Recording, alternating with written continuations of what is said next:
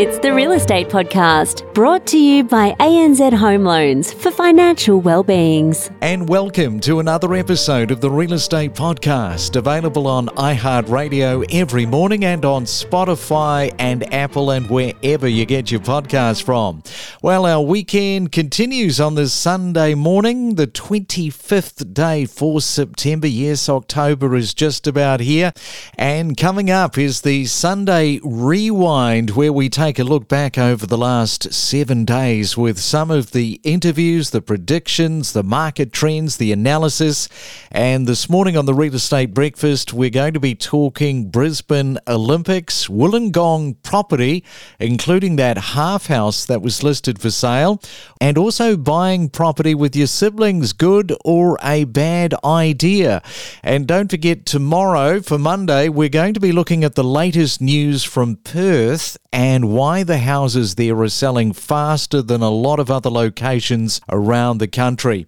Hey, if you're celebrating your birthday for the 25th, have a fantastic Sunday. Barbara Walters. Now, she is turning 92 today. She is a woman that has never looked her age and has done some amazing interview work. Also, Will Smith is turning 53. And on this day, Christopher Reeve, of course, Superman, unfortunately, he died on this day back in 2004. We talk with leading property commentators with analysis, predictions, forecasts, and what's trending every morning from 6:30. It's your weekend real estate breakfast. It's the Main Centre Forecast with PRD, selling smarter every day. Okay, let's check on your weather forecast on this Sunday morning. First to Sydney we go, expecting sunshine and 21 degrees. In Melbourne, good morning to you, expecting mostly sunny skies, a high of 20. And in Brisbane, also blue skies, sunshine with 27. And in Perth today, expecting partly cloudy day, but it should be mainly dry, and your high of 19 degrees. And coming next, it's the Sunday Rewind. It's your real estate weekend podcast in review. So tell us a little bit about that, because it's a 1950s home. As you say, it's an icon in the area. Everybody knows it. Everybody's got a bit of a theory about what's been going on with this house. That's correct. So everyone has had their theory of basically being half a house, it must have been a bad divorce. Hence why there's a meme made about the property on Google Images. And I actually did a bit of digging into the history of it and was able to dig up the original floor plan from back in the 1951. Originally, it was to be designed as a 3-bedroom home with a living dining room, kitchen, and access to the rear. But to why it was never completed, it is still anyone's guess. The whole speculation of maybe it was a bad divorce, or maybe back in the 50s, as items were really hard to come by back in those days for the build, it was just a build as you go type scenario. Yeah, okay. So what's been going on with this property? Like the vendor at the moment, how long has the current vendor who's bringing it to market owned the property? So the owner had originally purchased it back in 1996. Unfortunately, the owner did pass away in April, and the executor of the will has basically appointed myself and the team here at First National in Wollongong as the selling agency. And it's almost hit the moon in ways of media press, the amount of interest on the property and the land itself. Just everyone wants to know about it. Yeah, it sounds like an interesting one. So was the vendor owner-occupier living up until recently? He was. Wow, so 1996 right through until 2022. Can you tell me, I don't know if you've got this on file, it would be interesting to know what the vendor paid back in 1996 for the property. Yeah, so back in 1996, he paid a whopping total amount of $55,000. Wow. Enjoy your morning coffee. It's your real estate weekend podcast in review. These sort of properties, they don't come up all that often. And as Luke was saying, I mean, you just couldn't buy this sort of media attention, could you? No, not at all. It's been very overwhelming. We have been contacted by every conceivable medium that you can talk about, to the point of even Luke was becoming so highly in demand, they were fighting over who was going to get to talk to him first about it. Yeah, well, that's what happens, you see, when you've got something that people want to talk about. Welcome to social media. Luke was saying he remembers this property. It's probably part of his childhood, I would say. What about you? You remembered this for some time? Oh, absolutely. Yes. It's very much a case of there'd be very few people in Wollongong who wouldn't know about it. There's one that we're selling, the one in Warrawong. There is another one in Cringilla, which is often laughed about that it's the half that the wife took from the divorce.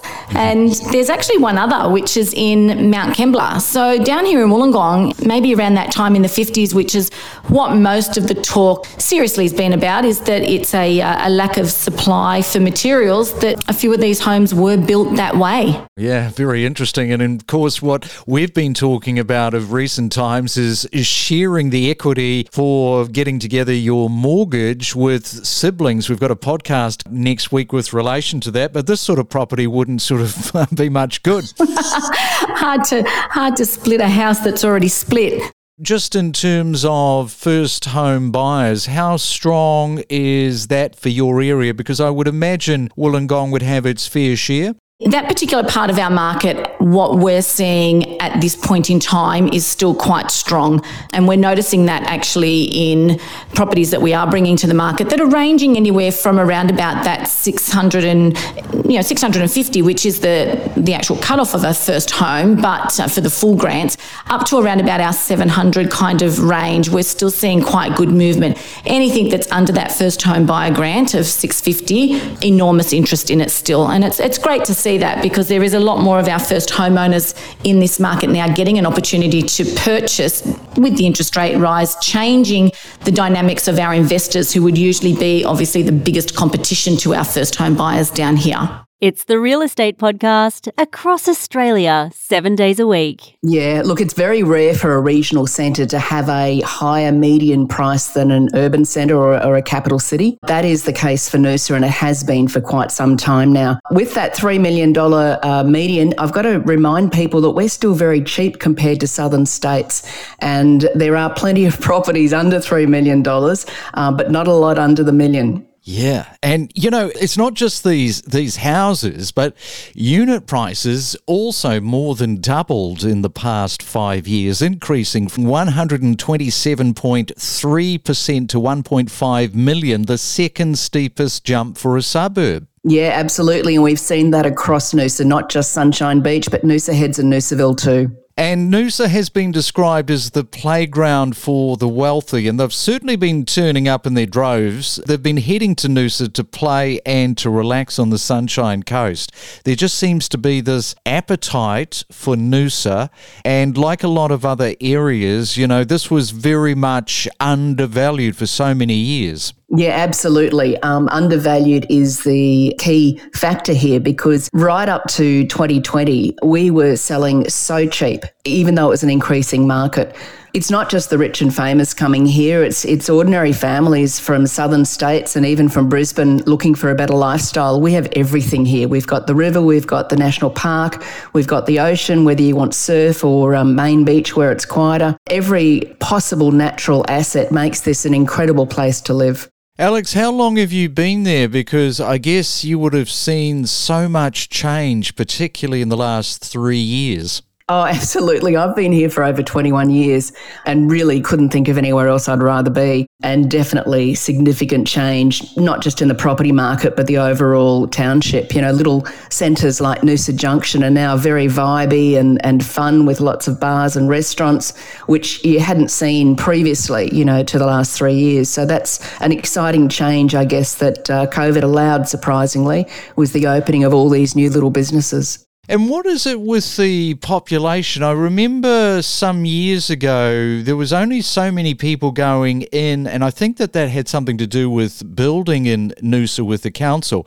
Can you just give us a bit of a 101 update on that? Yeah, correct. It's a bit of a myth that we had a population cap. However, the council was and remains very aware of our limited infrastructure and the inability to retrofit infrastructure. So They do have a theoretical cap on population just to manage our water supplies and roads and so on. New people are still coming into the area as some people leave. You know, there is that turnover of property. It's your Real Estate Weekend podcast in review. Let's have a look at to what extent does hosting the Olympics impact with property prices? Look, the data that we have pulled is based on a few things. The first one is what happened to house prices and property prices after the Sydney 2000 Olympics. So we looked at that from an Olympics perspective, so like an international gaming sporting event perspective. We then also looked at how Brisbane fared when Brisbane held the Expo in 1988 and also the G20 Brisbane Summit in 2014. And on average, median house price growth grew by about 14 to 15% a year post-event. So that's quite a significant amount if we want to think about where is the Brisbane median house price right now. Brisbane City Council have gone past the $1 million mark. So if we want to try and forecast that to the next 10 years, and also knowing that on average it's an extra 15% after they've held the Olympics, that brings us to significant price growth. Yeah, and how great is the multiplier effect in all of this? And perhaps just outline to the audience what the multiplier effect is. The multiplier effect is that it really does bring up a lot of the suburbs that at the moment may not be known in the international eyes to such a level that it attracts a lot more international investors. There's that, and because of that, then our government, because this particular Olympics is one of a kind in the sense that federal, state, and local are actually contributing to the pot, it then has that multiplier effect of increasing or improving the infrastructure, the commercial developments in these key Olympic suburbs that may not have had this level of infrastructure or this level of commercial development happen if it wasn't because of the Olympics. And Asti, does hosting the Olympics add to housing supply? And I guess if it does, to what extent? Look, when we talk about housing supply, the way that we've actually looked into this as a case study is we looked at what other Olympics have brought in terms of housing supply. So we looked at Tokyo 2021, we looked at Rio 2016, London 2012, Beijing 2008, Athens 2004, and Sydney 2000. The report actually proves that for each of those Olympics, there has been apartments or townhouses or modular homes or lots that was brought on a year after that capital city or that city has hosted an Olympic. More apartments and dwellings and lots 2 to 5 years after those places have hosted Olympics. And even in some of those places, for example, Sydney and London, 5 to 10 years after they've hosted the Olympics. It's a weekend of real estate. If we've got siblings listening to the podcast right now, and I guarantee you there will be, what are your top 3 pieces of advice, Victor, to siblings listening right now that they've really got to think about and cover off in an agreement or a contract going in on this basis of shared equity of a home loan? So the first thing is that we suggest is to, when things are really good and they're going well and in the planning stages of this, meet with somebody to talk through, to documenting what happens if things don't go well. If this doesn't proceed and it doesn't work out for the best for both of us and things aren't rosy, what have we got to do from there? You know, what are the steps that we go through so that we can get that rectified?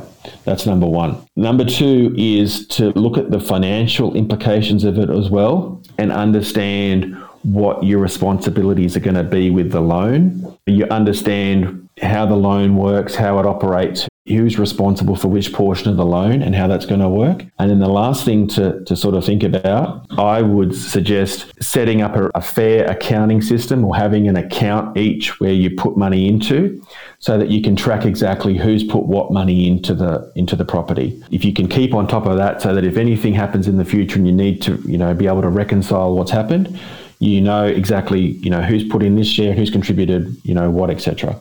Most people will do that by putting in 50-50 all the time. Well, that's great. Thank you, Victor, sharing a little bit of light onto that for the siblings around Australia thinking about going into property ownership together. And thank you for coming on to the Real Estate Breakfast podcast this morning. No problems. You're welcome. Thank you very much for having us. We connect you to the best real estate information across Australia. The Real Estate Podcast.